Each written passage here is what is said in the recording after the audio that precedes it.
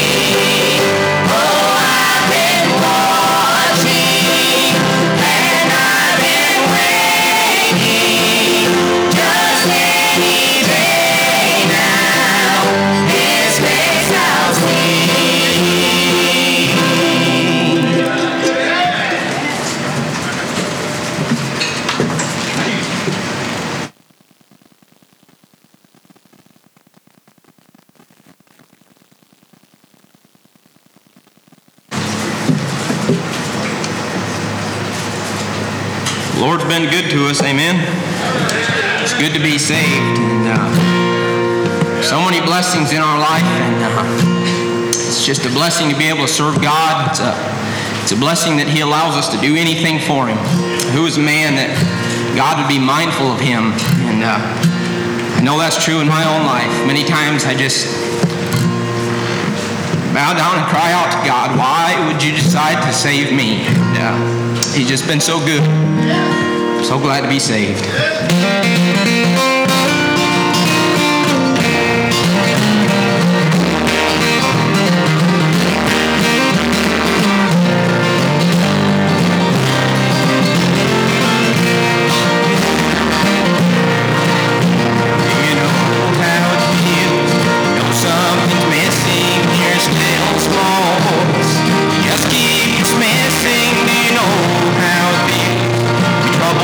Inside, and thank God for you.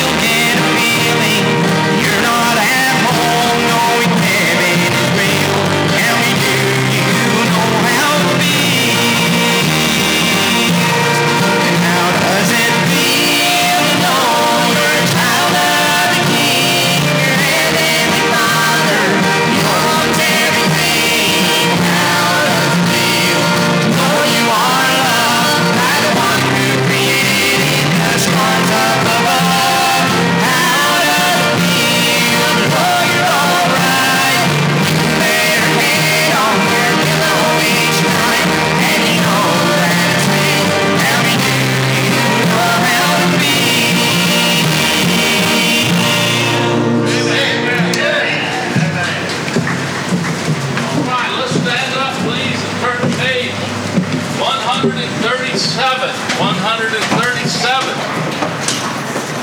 Amen. That's the Whitaker family, and they go to Faith Baptist Church in Chelsea. Pastor Summers preached last night. That's his church folks and family. And the Whitaker family used to sing around here years ago, and I'm assuming these are the children grown up. Is that what it is? Okay. And we're glad they're here with us tonight. They'll be singing a little bit more.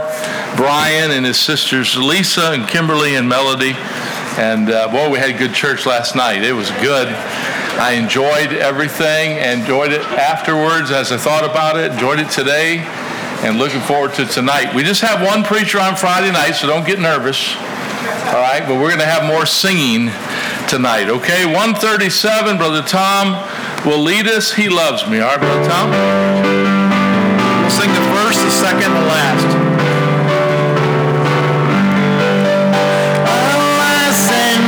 My Savior bleed, and did my sovereign die? Would he devote that sacred head for such a worm as I? He loves me, this I know. He gave himself to die for me, because he loves me so.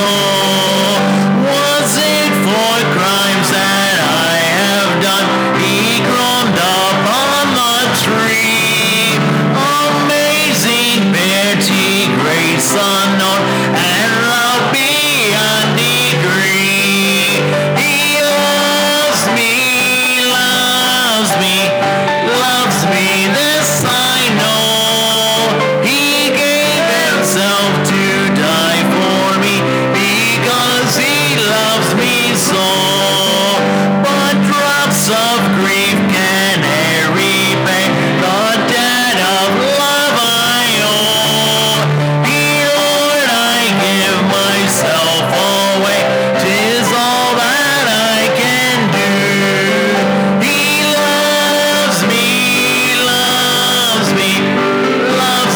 this I know. He gave himself to die for me, because he loves me so. 27, if you would turn to the beginning of your hymnal.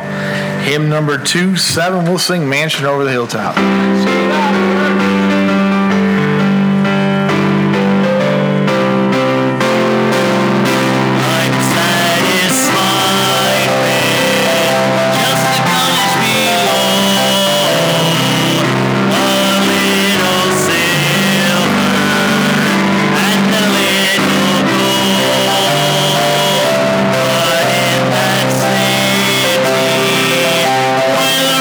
Will shine.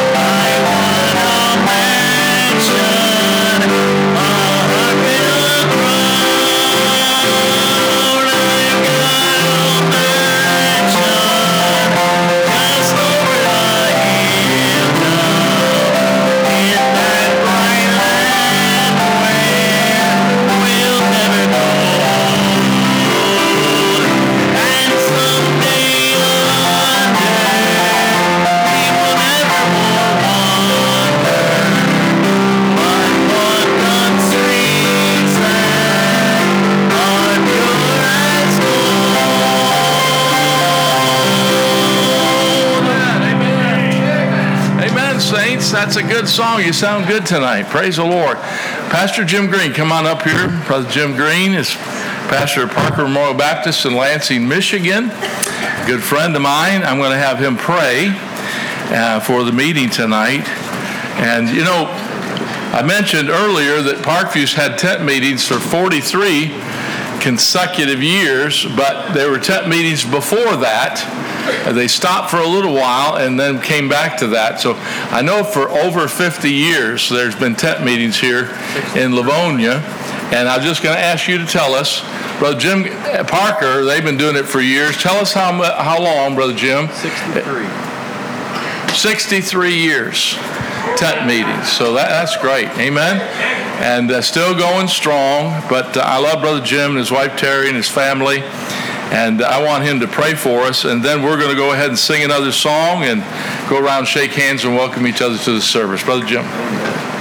Let's pray, folks. God, we need you tonight more than anything in this world. I pray that the Holy Spirit of God could move through this place, save some sinner tonight, somebody that's just going through trouble. I pray you'd strengthen them, bring the saint back to you, Lord. Those that are wayward, bring them back to the cross. Bless the prayer and the singing. Lord, may it be just what we need for our soul, dear God, I pray.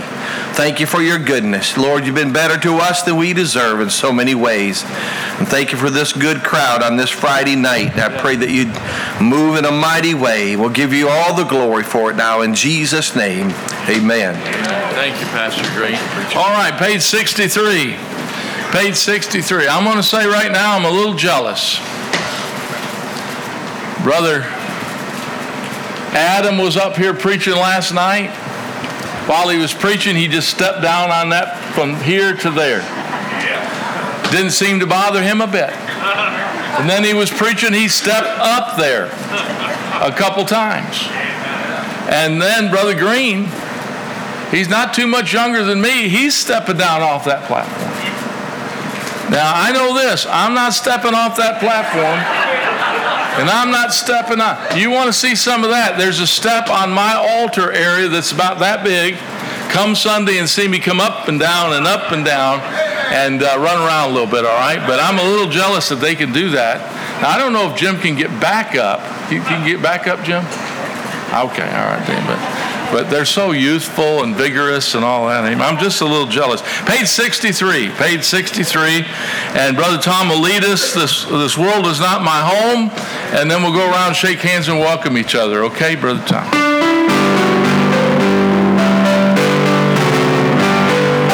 This world is not my home. I'm just a pastor. My treasures are laid up somewhere beyond the blue. From heaven's open door, and I can't feel at home in this world anymore. Oh Lord, you know I have no friend like you. Heaven's not my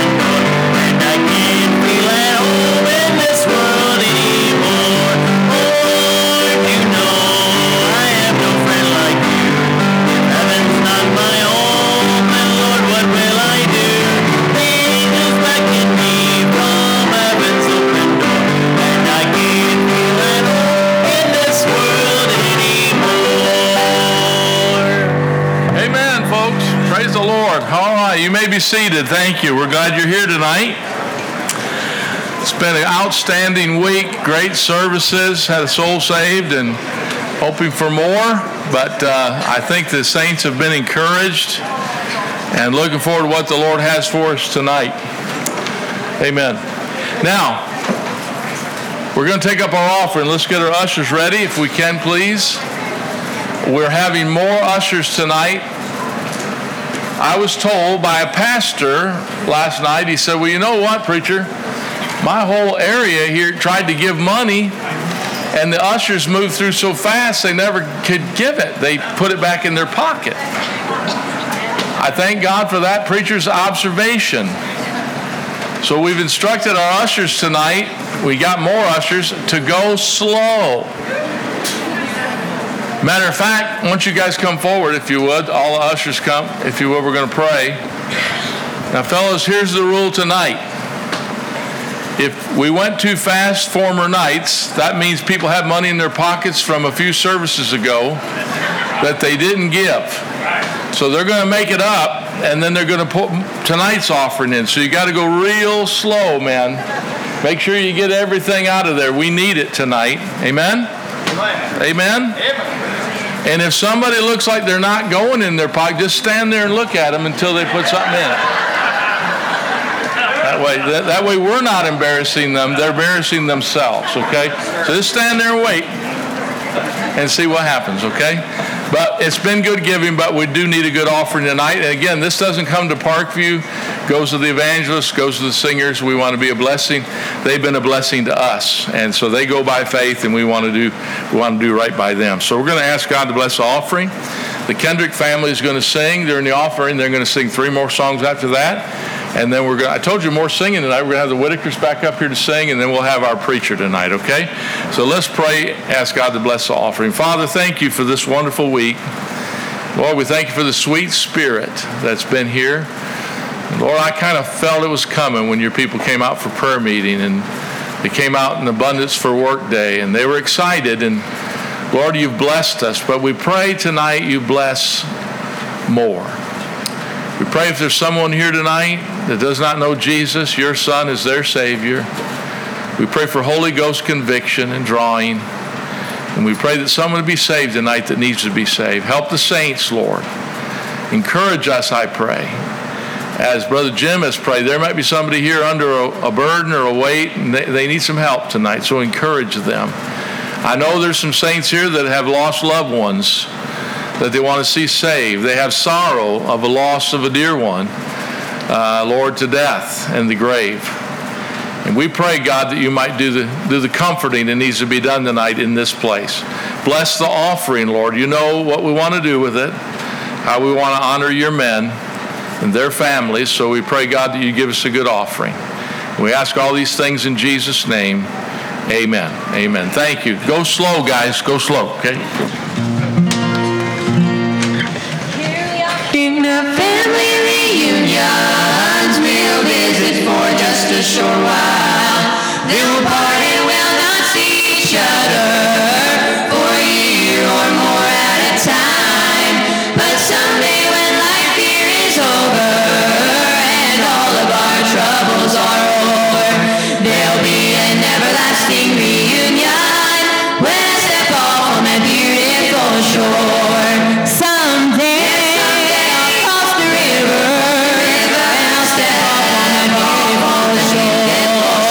after a while,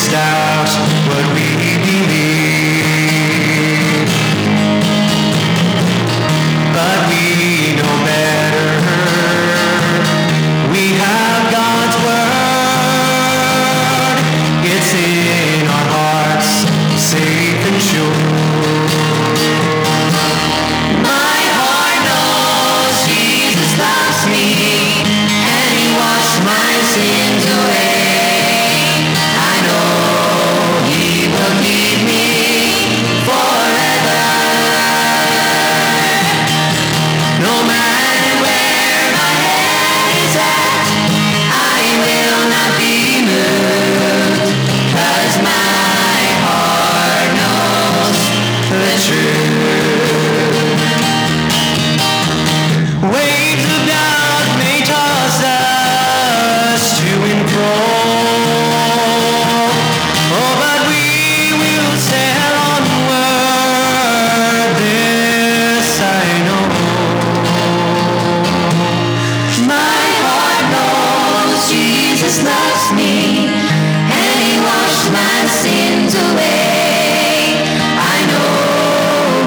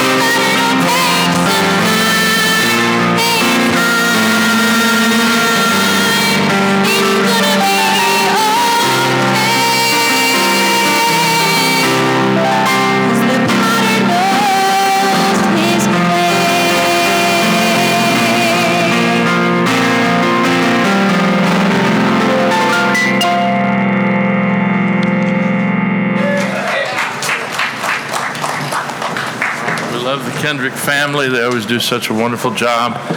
Help us to worship the Lord. Let's have the Whitakers come back and sing some songs. I'm going to go ahead and say a few things. When they're done, our evangelist, Brother Brian McBride, will come and preach to us. And I appreciate Brother Kendrick and Brother Brown, their messages this week. And, of course, Brother Brian, his messages have helped us. And Brother Brian, I don't remember, I know you've been coming here a long time, but how many years you've been in ministry now, preacher? 39 years of ministry. And he's pastored, most of that's evangelism, I would imagine, and his good family. I was glad to have them here for a few nights. It's been a while. It's just been a real good week. We've enjoyed everything, the singing, the preaching. And this family here, the Whitaker family, every time I've gone to their church for a meeting, I've heard them, and it's always blessed me. And I went to a funeral not long ago. My brother Neesmith went to be with the Lord, and I went to his funeral, and they sang a couple songs there that day, and I just loved it. I said to Pastor Summers, I said, I'd like for you and your wife to come to the tent, and I mentioned his family, and Brother Brian's. I've asked him a couple times. He's always said, well, we're just in our old local church and we don't go out much, and I appreciate that. But Brother Summers, he said, well, let me talk to him. Aren't you glad he talked to him? I'm so glad they're here tonight. And they're going to sing for us, I think, sing 3, if you would, please. And then, Brother Brian, you come up, okay? But next year, our tent, 2020, can you believe that? Whatever happened to Y2K?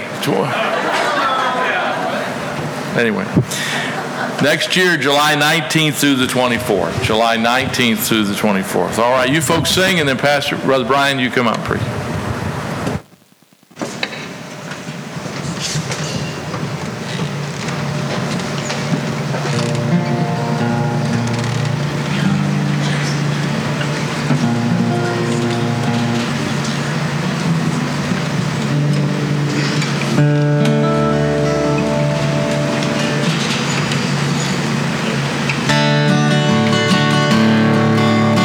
Blind man sees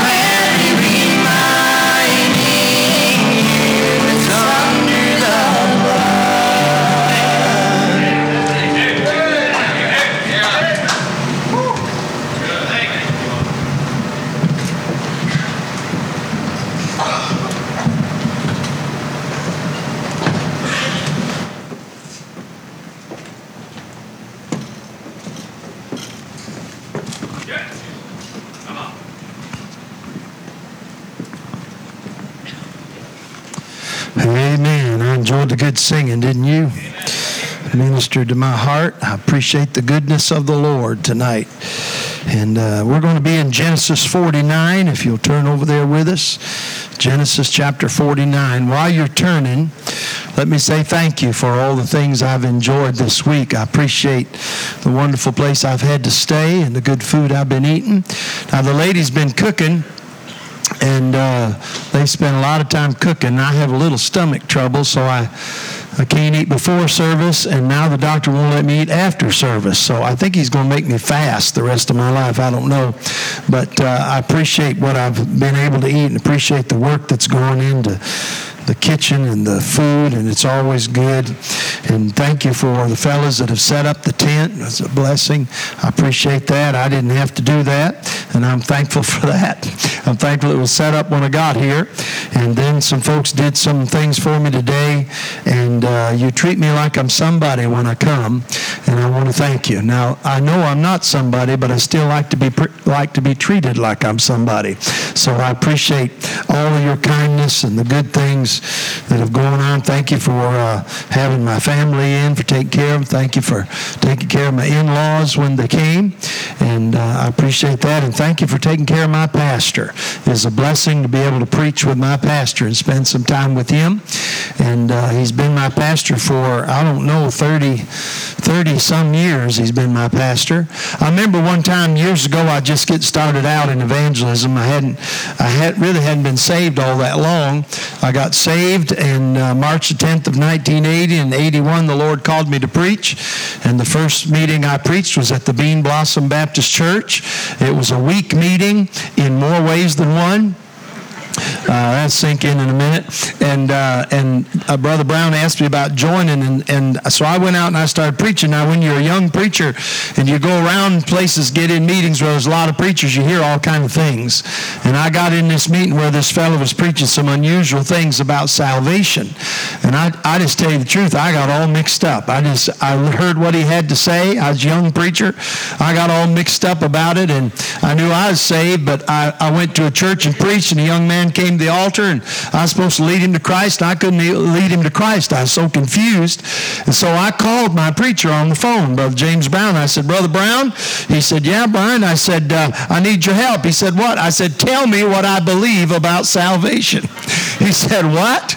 I said, tell me what I believe about salvation. He said, what are you talking about? So I started telling him what I'd been hearing preached, and he said, oh, Brian, you know better than that. He said, that's old holiness doctrine. That's not Bible doctrine. And he just led me through it and straightened me out. And God took care of that. It's good to have a pastor. And I'm glad I have a pastor. He's just the same all the time. Every time I see him, he loves God. And I'm thankful for him. And I don't know where I'd be without him. So I appreciate you inviting him up and treating him with kindness. And I want you to know that means a lot to me. And I want to thank you for that. Now, we're in Genesis 49. And I want to spend a moment. We'll finish this up. We've been trying to finish this chapter for 2 years, and we'll see if we can finish it up tonight. We've dealt with these boys. Genesis 49 and verse 1, the Bible said, and Jacob called unto his sons and said, gather yourselves together that I may tell you that which shall befall you in the last days. Gather yourselves together and hear, ye sons of Jacob, and hearken unto Israel your father. One writer called this Jacob's judgment seat. He said it is a preview of the judgment seat of Christ. And I can see that when I read in this passage. Jacob will go down through these boys one after another. He'll put two of them together, Simeon and Levi. He'll talk to them about, some of them about things that have happened in their lives, some of them about things that will happen in their lives. When we read about Reuben, we read of the failure of the firstborn. Then Simeon and Levi, the wickedness of willfulness, but also the grace of God. Then you come to Judah, going beyond the best. Then you have Zebulun, the broadening of the borders. You have Issachar, the soul of a servant, and also there's a picture of Christ in Issachar. Then there is Dan. I call him Dangerous Dan. And then we'll come back to Gad in a moment. There is Anna of Asher, the hero of the tribe of Asher. Naphtali, a hind let loose. Joseph, we looked at last night, the higher hands in the life of Joseph. And then Benjamin at war with the wolves. So the only one we have not looked at is Gad in verse number 19. 19. I want to spend the moment with him tonight. I won't keep you real long. I'll try and be brief. I've been trying 39 years. It's never worked, but I'll try it one more time for your sake, okay? Genesis chapter 49, and look at verse number 19. Jacob looks over at his boys, and he looks at Gad, and here's what he says. Gad, a troop shall overcome him, but he shall overcome at the last. A troop shall overcome him, but he shall overcome at the last. And I want to take a moment tonight and preach on Gad, and I want to preach on lasting through life's losses. Lasting through life's losses. Let's pray a moment and ask the Lord to help us. Father, we love you tonight. We thank you for loving us. I thank you, Lord, for the good singing we've already had. These fine singers that have come, Lord, and tried to glorify you with their voices and their abilities, the talents that you gave them, and I appreciate them, Lord. They blessed my heart, my soul. I thank you for what you've done in my heart this week. I thank you for your grace and mercy, for your long suffering and your patience. I thank you for the Word of God and the sweet Holy Ghost. I thank you for the Lord Jesus who died on the cross for my sin. And I thank you, Lord, for the fellowship of believers that we have enjoyed this week. Now, Lord, I'm greatly in need of thy help. And I pray you help me in the preaching. I pray you get glory unto yourself. And if there is one lost tonight, I pray you draw them unto Calvary. Help those, Lord, that are discouraged. Lord, just magnify yourself tonight in this service, and we'll be glad, and we'll give you thanks, and we ask it in Jesus' name. Amen. I want to talk to you about Gad for a little while and lasting through life's losses. Now, I want to start this message with a couple questions. I want to ask you a question or two, and I want you to be honest with me. These are rhetorical questions. You don't have to answer me, but I want you to think about the question. Here's the first question. I wonder if there's anybody here tonight under this tent, any Christian tonight, that everything you ever tried to do for God, you accomplished. Anybody like that? I wonder if there's any Christian under the tent tonight who would say to me, preacher, I have never failed at anything. I wonder if there's somebody tonight say, preacher, every dream I ever had, I've made them come true. I've never failed. I've never come short. I have never lost. Is there anybody here like that tonight? No, there isn't anybody here like that, is it? But you know what? We want to give people that impression, don't we? Sometimes we do it from the pulpit. Sometimes preachers are the worst culprits. We give people the idea that we never fail, we never stumble, we've never had a loss, we've never had a question, we've never had a doubt. And sometimes we do it as parents with our children. We give them the idea and leave them the idea that we've never failed, we've never made a mistake, we've never sinned, we've never had to ask God for forgiveness. Sometimes we do it just in our Christian life, in our testimony.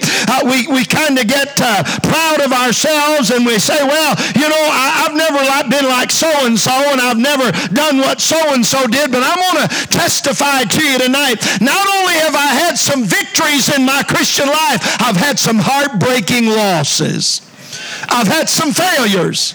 I've had many times when I had to crawl to the throne of grace and say, oh God, I'm so sorry. I didn't mean to do that. I didn't want to do that. I didn't set out to do that. And Lord, I failed you, and I'm sorry. I want to talk to you about those losses a little while tonight, because I got news for you. You're going to be defeated sometime in your Christian life. You're going to fail sometimes in your Christian life. You're going to come short sometimes in your Christian life. You're going to set out to do the right thing and somehow end up doing the wrong thing. You'll set out to say the right thing and somehow do the wrong thing. In our Christian life, because we're human, we fail sometimes. We lose. So what do we do when we lose? Well, let's think about this passage, because basically what Jacob says to Gad is, you're going to lose. Look what he said. Gad, a troop shall overcome him. He said to Gad, Gad, you're going to be overcome. You're going to lose. There's going to be at least one battle in Gad's life that he's going to be overcome and he's going to be defeated. Now, I want you to think about these losses a moment. I want to say, first of all, that our losses in life are discouraging.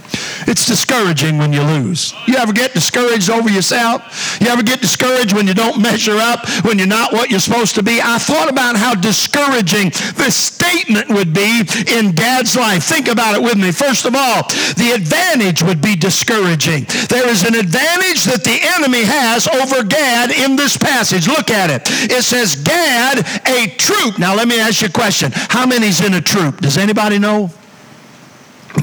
I don't know either. But I can tell you one thing. In a troop, there's more than one.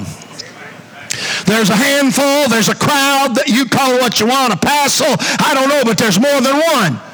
A troop, now watch it. A troop shall overcome him. Here's another question. How many's in a hymn? So you know what we have immediately when Jacob speaks to Gad? He tells Gad, there's more against you. There's going to be more against you when you fight the battle. There's going to be, the odds are going to have an advantage. You're going to have a disadvantage. There's going to be a troop against you. Do you ever feel like that in your Christian life? That there's more against God than there are for God? That there's more going against me than there is going for me? I can see how it would be a discouragement to Gad to think, you know, when I go in this battle, I'm going to be surrounded. I'm going to be overcome not by one, but by a troop. So that the advantage would be discouraging, and then the anticipation of this loss would be discouraging. Look what it said. He said, Gad, a troop shall. See that word shall, not might.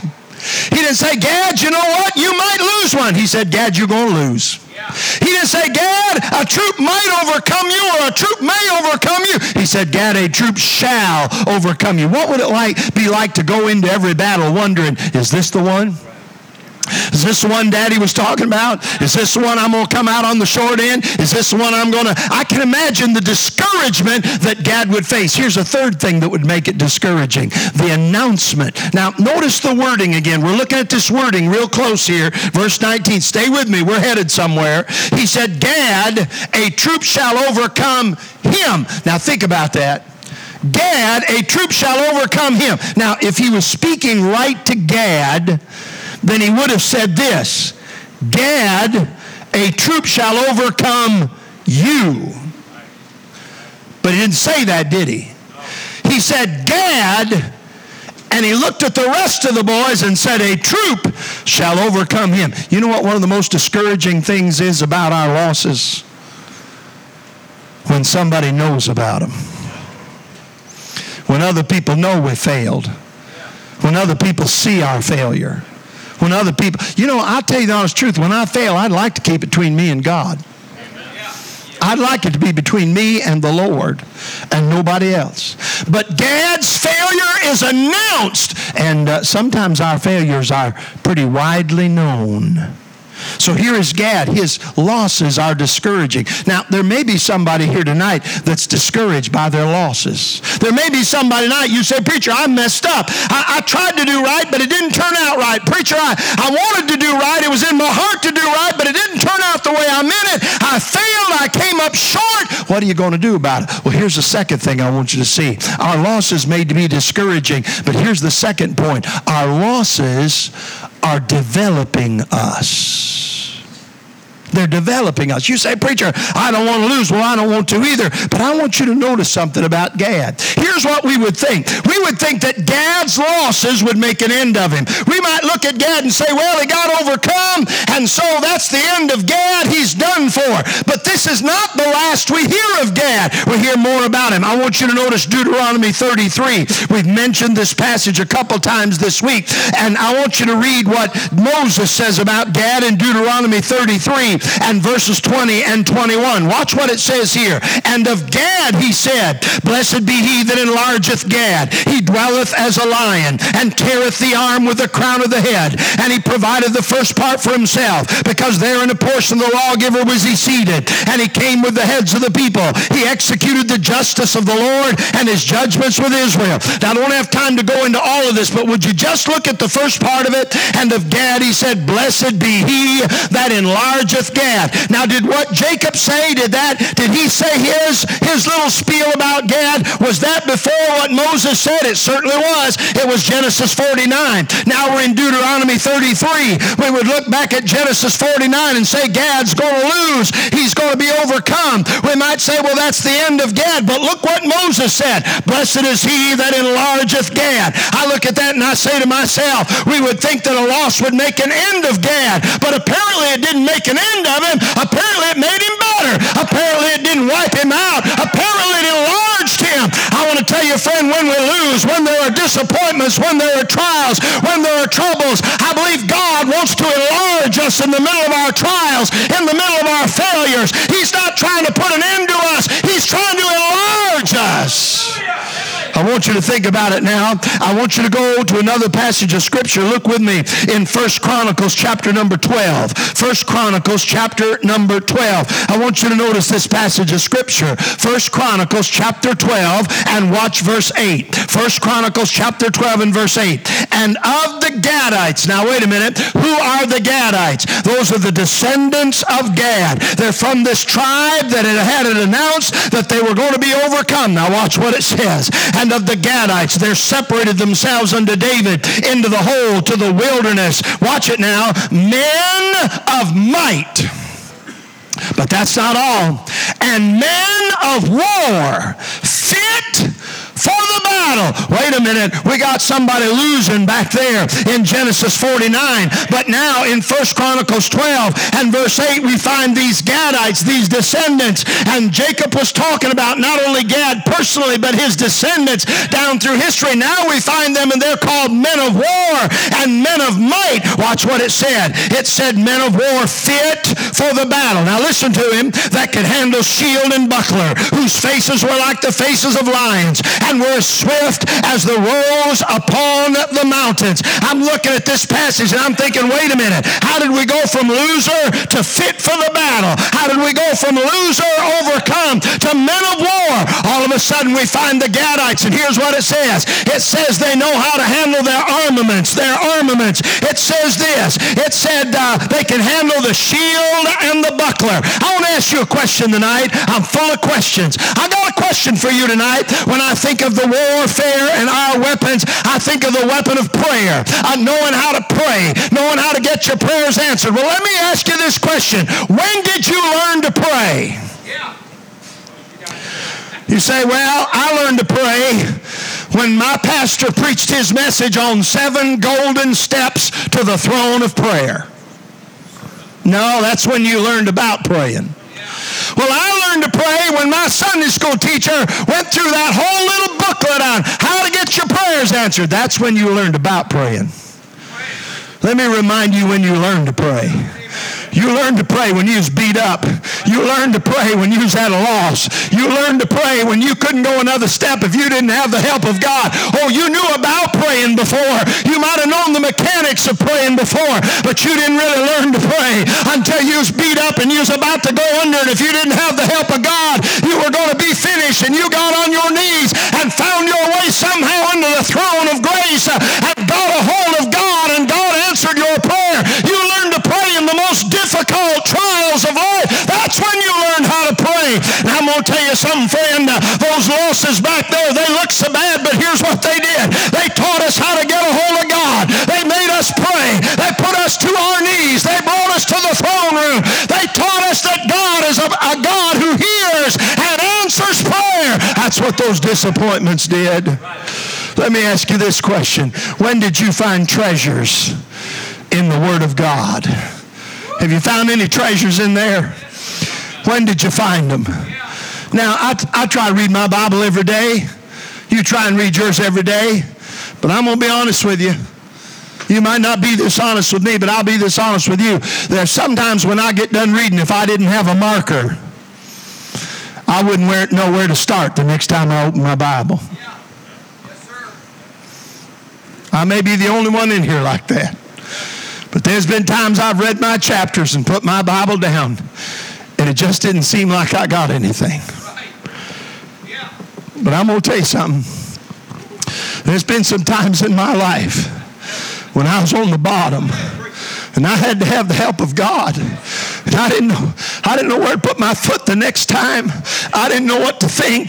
I didn't know what to do. And I got my Bible out, and I opened it up, and I dove in, and I said, God, you're going to have to give me some scripture. It's going to have to be more today than words on a paper. There's going to have to be something real and something meaty in there. And I'm going to tell you, there's things still alive in my soul that God gave me from the Word of God in the darkest times of my life, in the losses and in the failures. Sometimes we'll get in a service and the preacher will say, well, we'll have a little testimony time, and once in a while he'll say this, I want you to get up and quote your favorite Bible verse, and somebody will stand up without fail. There'll be somebody who'll say, God gave me this verse one time when I was on the bottom, and it got in my soul and got in my heart and changed my life. I'm going to tell you, the losses of life are when we cry out to God and say, Lord, I got to have another chance. I got to have a little more strength. Lord, I need some mercy and I need some grace. And it turns us into soldiers fit for the battle. They knew about their armament. Not only did they know something about their armament, but watch this. The Bible said they had an attitude about them. Now look what it said. Whose faces were like the faces of lions. Now, I read that verse and my first thought was, these fellas are all ugly. They have the faces of lions. Then I remembered Proverbs chapter 30, which said, the lion turneth not aside for any. And the picture there in Proverbs 30 is when that lion decides he's going to go somewhere and do something, and he starts out, you can do whatever you want to do, but he ain't turning. He's going to finish what he started. These fellas here apparently are the kind. Now, as far as attitudes go, you can have a bad attitude. But every Christian ought to have an attitude, I'm going to finish what I started. I'm not going to get turned aside. I'm going to get on the trail, and I'm going to head, and I'm going to finish the job. We ought to be like that Old Testament prophet. God made his forehead an adamant harder than flint. Somebody said, preacher, why did God make a preacher's forehead so hard? Because God knew he had to deal with church members. That's why. But as an adamant harder than flint. And then the Bible said Jesus set his face. He set his face to go to Jerusalem. What he was saying was he made up his mind and he's going. You said, preacher, how does that happen? Well, when you've been through some battles and you see what happens when you quit, it'll make you want to keep going on next time. It'll make, when you see those that have turned aside, it'll make you want to keep going and finish the course. So I'm talking about a man who has an attitude of, I'm going to finish what I've started. Not only that, look what the third thing it said. And we're as swift as roes upon the mountains. Now, I was studying these roes because when I was studying in this chapter, you have the hind there, and we're speaking of Naphtali, and I got to studying the hinds and the roes, and I noticed this, they're as swift as roes upon the mountains. And over again in the Old Testament, you'll find this description of somebody who is a warrior, that they were swift and they were agile. They were swift as the roes upon the mountains. And what they're talking about is somebody who has experience, somebody who's been through the mountains. You and I could not go where the roes go on the mountains. We wouldn't know where to put our feet. We'd fall. We'd hurt ourselves. But they have been through that trail. They know the trail. They know the way. And they don't fall and they don't hurt themselves. You know why? Because they're familiar with it. And I thought to myself, here's what the losses do. We get in a battle and we lose the fight. And then we go and we sit down and we pray and we think about the battle and we say to ourselves, well, I made a mistake there. I did the wrong thing. I won't make that mistake again. I won't do that again. I'll do this next time. I'll be more careful about this time. I won't put myself in that position this time. They have some experience about them. You know, I like to get around an old preacher, been around a long time, serving God and fighting in the battle. You know what he'll tell you? He'll tell you some things you never thought about because he's seen some things you've never seen. I used to travel with Brother Billy Kelly, and we'd get in a service and the Holy Ghost would begin to move, and Brother Kelly would look over and he said, Brian, this is what God wants in this service. And we'd do what he said, and the Holy Ghost would bless. He'd been in the battle. He'd seen God move. He had an understanding. He had experience. We're lacking that experience today. A lot of time we have no discernment. We don't know what to do next. I tell people this and they think I'm joking, but I'm not joking, not one little bit. I'm not being lighthearted, not one little bit. If Brother Kelly had said to me in a service, Brian, the Holy Ghost wants you to get in the corner and stand on your head, I might not have been able to do it, but I'd have tried my best to do it because he knew which way the Holy Ghost was moving. He'd been in the battle. Here's what I'm saying to you. Our losses will give us experience and help us be enlarged and help develop us. Don't let your losses make you sit down. Don't let them make you quit. Don't let them make you so discouraged you don't want to serve anymore. Get up and go on and serve God and let your losses develop you into a soldier fit for the battle. We ought to leave some things behind, as Paul said. Leave them behind in the sense that we don't let them stop us.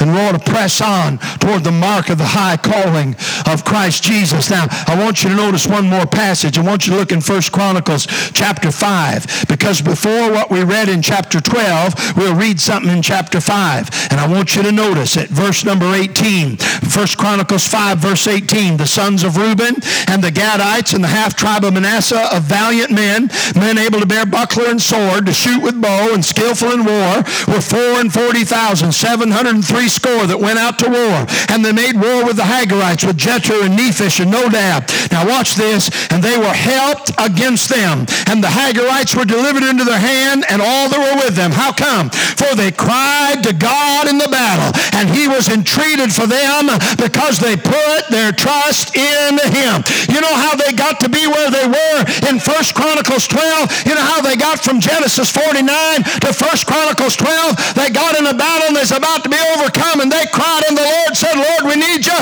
And God intervened and gave them the victory. That taught them a lesson that God can give us victory if we'll trust him. I'm thinking about times in my life. And I remember a youth meeting down in North Carolina. And the meeting itself just wasn't going very good. That particular night, that service, and the singers, the Don Fitch family, were up singing. It was a little quiet. And there was a young fella, and he's sitting right up here on the front, and he had a look on his face, a look of defiance. A look of you can't do anything for me, and I don't want nothing to do for God. It was a defiant look on his face. And there was a young man named Jeff. He played the bass guitar in the church, and he come over to me and he said, let's pray for that boy. He didn't name him, he didn't point him out, but I knew who he was talking about. And I'm telling you, we got down on our knees and Jeff got to praying. And he wasn't just going through the motions. He wasn't just reciting things. He wasn't just using vain words. He walked into the throne room, got a hold of God. He got a hold of God right down there in the front. We were under a tent, in the front of that tent during that meeting. And he got to praying and calling on God. And I got to calling on God in a little while. I heard some commotion, and I looked up from praying, and that seat was empty where that boy was. And I thought, well, he's got mad and run out of the tent. And I got to looking around. He hadn't run out of the tent. He'd run to the altar. He's on his knees at the altar. He's weeping at the altar, getting his heart right with God. I learned a lesson that day. I learned that God can do things that I cannot do, and things can be accomplished through prayer that cannot be accomplished any other way. I'm just saying to you, friend, our losses in life ought not to stop us. They ought not to discourage us. They ought not make us quit. They ought to enlarge us and make us better able to serve God. There's one last thing I want you to see. Not only the losses seem to be discouraging, but our losses are developing us. But here's the last thing. Our losses, listen to me now, our losses should be declining as we go along in our Christian life. So what do you mean, preacher? There ought to be more and more victory in our Christian life as we go. Well, why would that be? Well, I notice what the verse said because we didn't read the whole verse. Did you notice that? We did not read the whole verse in Genesis 49. We just read the first part of it. But let's read the whole verse in Genesis 49. Watch it. Gad, a troop shall overcome him. If that was all there was, that'd be pretty sad. But look what else it said. But he shall overcome at the last. Hey, you know what? It ain't over when it looks like it's over. It's not done when it looks like it's done. We're not at the end yet. You say, preacher, I'm at the end. No, you're not at the end yet. We're not at the end. We won't be at the end until we get to glory. And until then, God will give us some things to help us to understand how to have victory in the Christian life. Let me mention a couple of things. I thought about this. I thought first of all about the grace of God. You say, preacher, how do we win? How do we have victory? Every victory we have does not come through the flesh. It doesn't come through the power of philosophy. It doesn't come through strategy. It doesn't come through some earthly wisdom. Every victory we win comes by the amazing grace of God. It is the power of God. And you know what grace does? Grace makes us a new creature in Christ. And as a new creature in Christ, there ought to be more and more and more and more victory.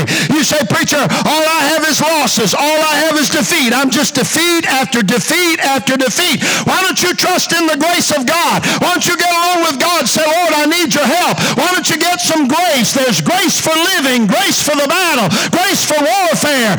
If any man be in Christ, he's a new creature. All things are passed away, but all things are become new. Paul said this. He said, for by grace are you saved through faith, and that not of yourselves. It is the gift of God, not of works, lest any man should boast. For we are his workmanship, created in Christ Jesus unto good works, which God hath before ordained that we should walk in them. Now let me just stop right here and say this. I was dealing with somebody here recently and seemed like everything was a loss. Everything was a defeat. Everything was discouraging, and everything left them despondent. And I was dealing with them, trying to help them. Well, they called me up the other night. You know what they told me? They got saved. They got born again. I found out what the problem was. They never had experienced the grace of God. I tell you, grace will help you have victory. Grace will help you walk in victory.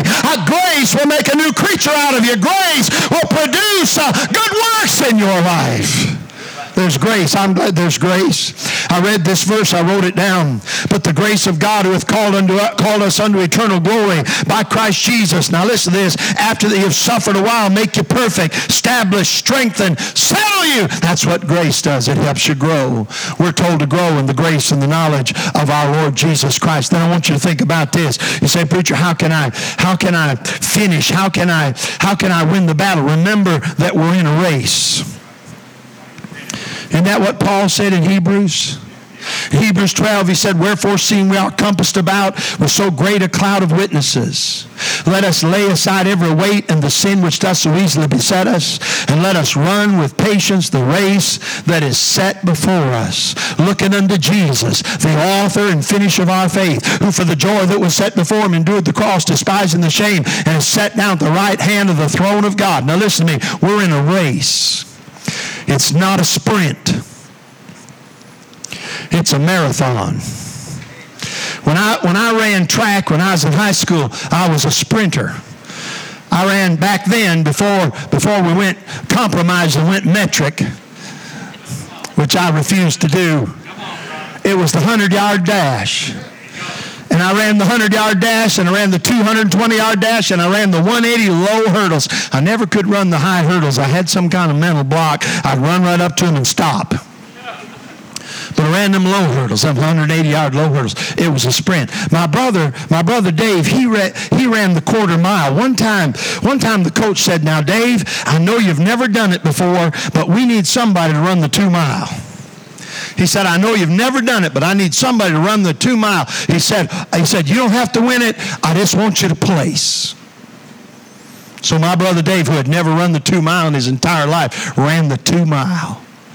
I'm telling you, when he got done and he placed third. But when he got done, there was a little string there that kept you out of the infield and or kept you on the track. I was in the infield. He walked over after he'd finished that 2 mile race. He stepped over that little string and he walked toward me, and I started to shake his hand, and he went landed flat on his face in the infield. But he finished.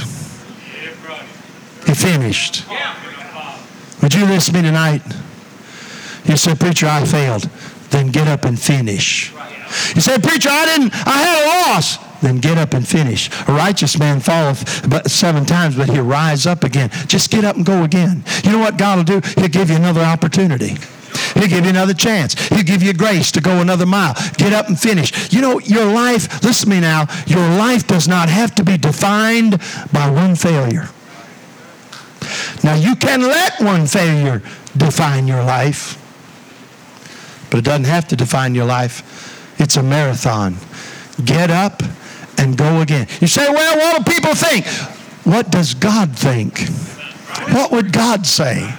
God would say, I've got grace. I got a boatload of grace. Get up and start again. I've got mercy. Somebody said he's the God of second chances. No, he's the God of third chances and fourth chances and fifth chances and sixth chances. And if that weren't true, none of us would be here tonight. Just get up and go again. You say, well, preacher, I failed at this and I failed at that. Get up.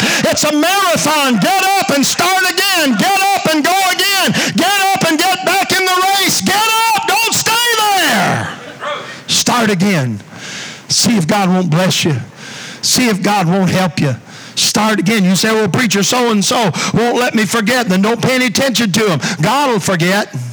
Amen. He'll put your sins and iniquities behind him. He'll forgive them and never bring them up again. Get up and go again. Somebody here tonight, I don't know why, I got it on my heart that somebody here tonight, you've had a failure, you've had a disappointment, you've had a loss, and you're just stuck there. And I'm saying to you, don't let that be the defining point of your life. Don't let it be the defining moment. There's enough grace to get up and start again. Go back and make it right if you can make it right. Make restitution if that's possible. If it's not possible, get it right with God. Get up and go again. Just start again. Start again. It's not the failure that should define you. It's the finish. The writer of Ecclesiastes said, better is the end of a thing than the beginning. It's the finish. We're headed for the finish line. Let's not get sidetracked. Let's finish well. Do you think Paul always did what God wanted him to do? I know he didn't, because one time he wanted to go somewhere and God sent an angel and stopped him. You remember?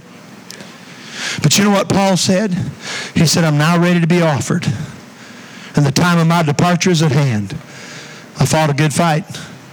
I finished my course.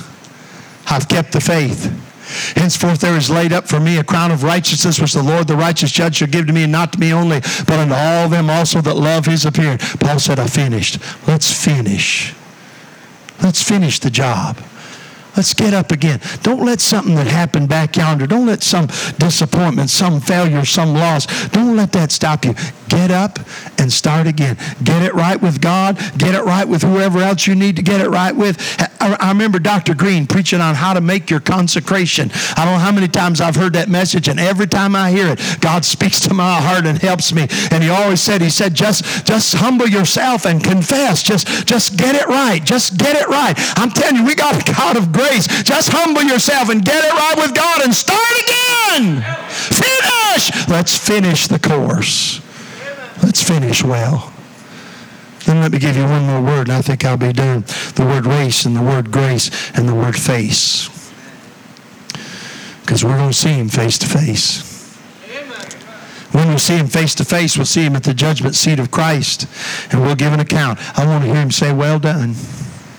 Now here's what he said. He said, if we confess our sins, he's faithful and just to forgive us our sins and to cleanse us from all unrighteousness. And so I don't think he'll bring up the sins, but I think this. He's going to see our sin was judged at Calvary. We're being judged every day as sons. One of these days at the judgment seat we'll be judged according to our service, and our sin will be brought up, I believe, as it relates to our service, how it hindered our service. But I want to hear him say, well done.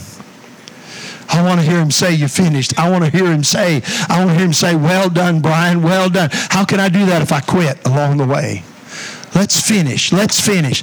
At the last. Do you understand? At the last, he shall overcome. At the last. We're not at the last yet. We're not at the end yet, but we're going to head to the end. The end is coming. There'll come a last day. There'll come a last day to run the race. There'll come a last day to fight the fight. There'll come a last day. What are you going to do till then? Let's stay in the fight. Let's stay in the race. Let's finish the course until it's over. And then there'll come a day there'll be no more racing. There'll be no more fighting. There'll be no more losses. Hallelujah. There'll be no more disappointments. We'll be in the presence of Jesus. We'll see him face to face. It'll be worth it all in that day. Let's finish well. Let's finish. Let's finish. Gad, a troop shall overcome him, but he shall overcome at the last. I want you to bow your heads a moment. Your heads are bowed and your eyes are closed.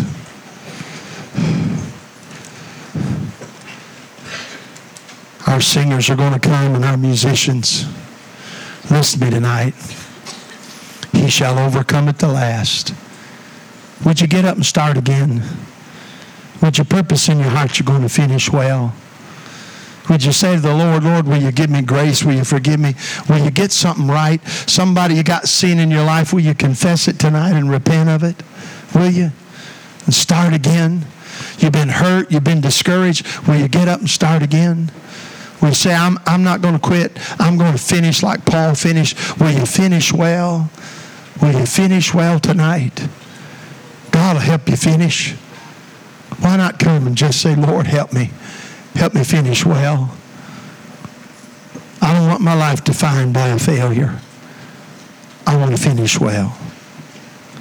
Now, Father, help us tonight. Help your people. I pray, Lord, that like the Gadites, though we have failures, though we have disappointments, though we have trials, I pray tonight, Lord, we'll keep on. I pray we'll finish the course. I pray we'll be like Paul and keep the faith. I pray, Lord, we'll be offered unto thee. Help somebody tonight, Lord, that's felt like quitting. Maybe somebody already has quit and thrown in the towel. I pray, Lord, they'll get back in the battle. I pray they'll get back in the race. I pray you'd help us, Lord, to finish well. Help somebody tonight. And Lord, if there's somebody lost without God, never has experienced grace, I pray they'd see that tonight and they'd come and trust you and be saved by grace. Lord, help us. Help us to take the hurts and the failures and use them to our advantage to serve you better. Help us in Jesus' name, I pray. Amen. Let's stand to our feet a moment. The young folks are going to sing. We're standing. God be up with your heart. The altar's open. Won't you come tonight? Won't you come? Get a hold of God. You need another chance. You need some help. You want to start again? Won't you come tonight? The devil will tell you it's over. He'll tell you you're finished. He'll tell you God has no use for you. He'll tell you there's no hope for you.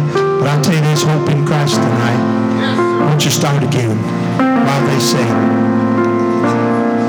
When you turn away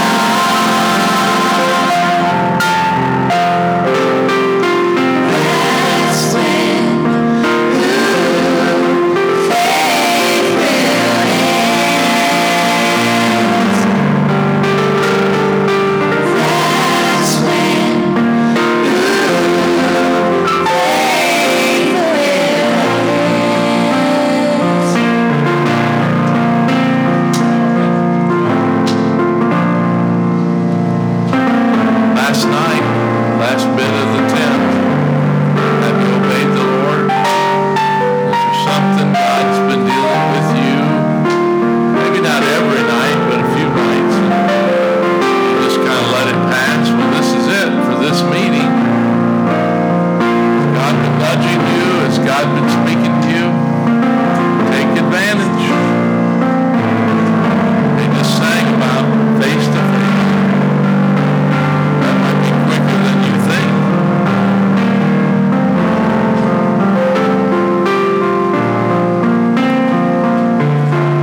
Brother Walker the other night told me, he said, this might be my last time at 97. Maybe, maybe not. You know, you don't have to be 97 to say that. There's not a promise of tomorrow for any of us.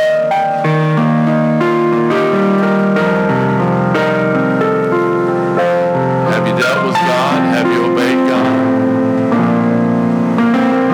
Let him play a little bit. I'm not just trying to make it last, but I'm trying to get the last ounce, last measure of opportunity. So, why don't you sing that last line, young people, that last part. And if God's nudging you, then you just deal with the Lord, okay? This will be it, unless God changes something. When you open your eyes, Think about it. to that heavenly scene, and you realize it isn't a dream. That's when faith will end. Obey the Lord. I kept somebody else do it. When you gaze on Him face to face, and you rest in His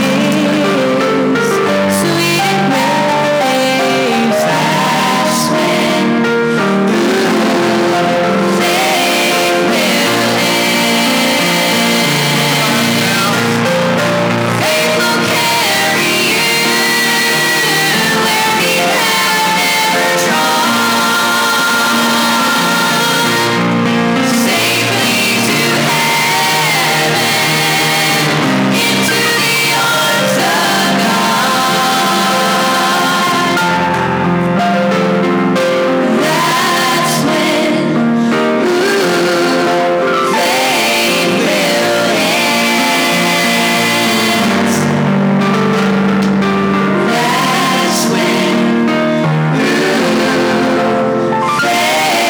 will end.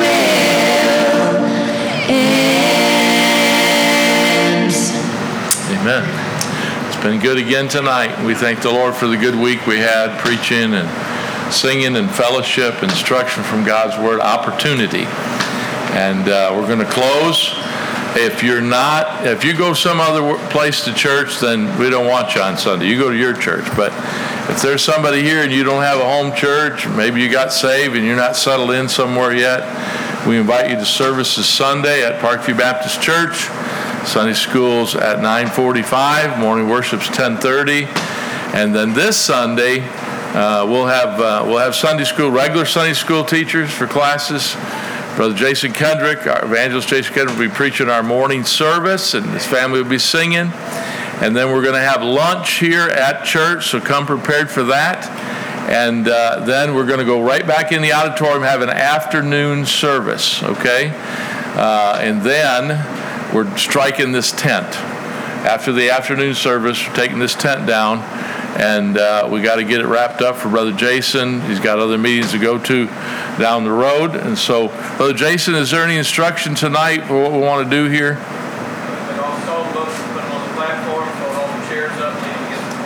Okay, all songbooks, please, when you leave, bring it up here and put them on the platform stacks.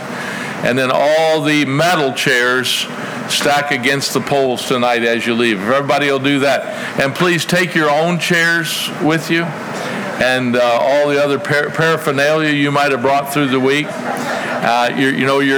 Your coffee thermos and your pillow and all that kind of stuff. Take it with you. And again, we welcome you to our services. If you have your own home church, go to that church, okay? He said, but we like the Kendricks. Go to your church, all right?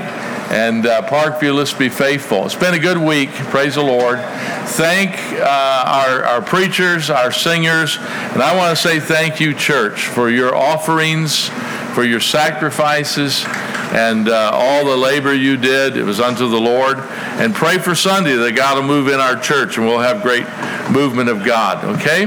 We're going to close in a word of prayer and we're going to be dismissed. Now Brother Pastor Williams, any announcements for tonight? Okay, we got something for the kids, and we got fresh cut watermelon outside for everybody that wants that, okay? Please be careful as you're leaving with little children running around, okay? All right, let's close in a word of prayer, and we'll be done. Well, Father, we love you. We appreciate all you've done for us. We thank you for your dear Son, Jesus Christ, died on the cross for us, saved our soul. And help us to be bold to speak of him to others that know you not.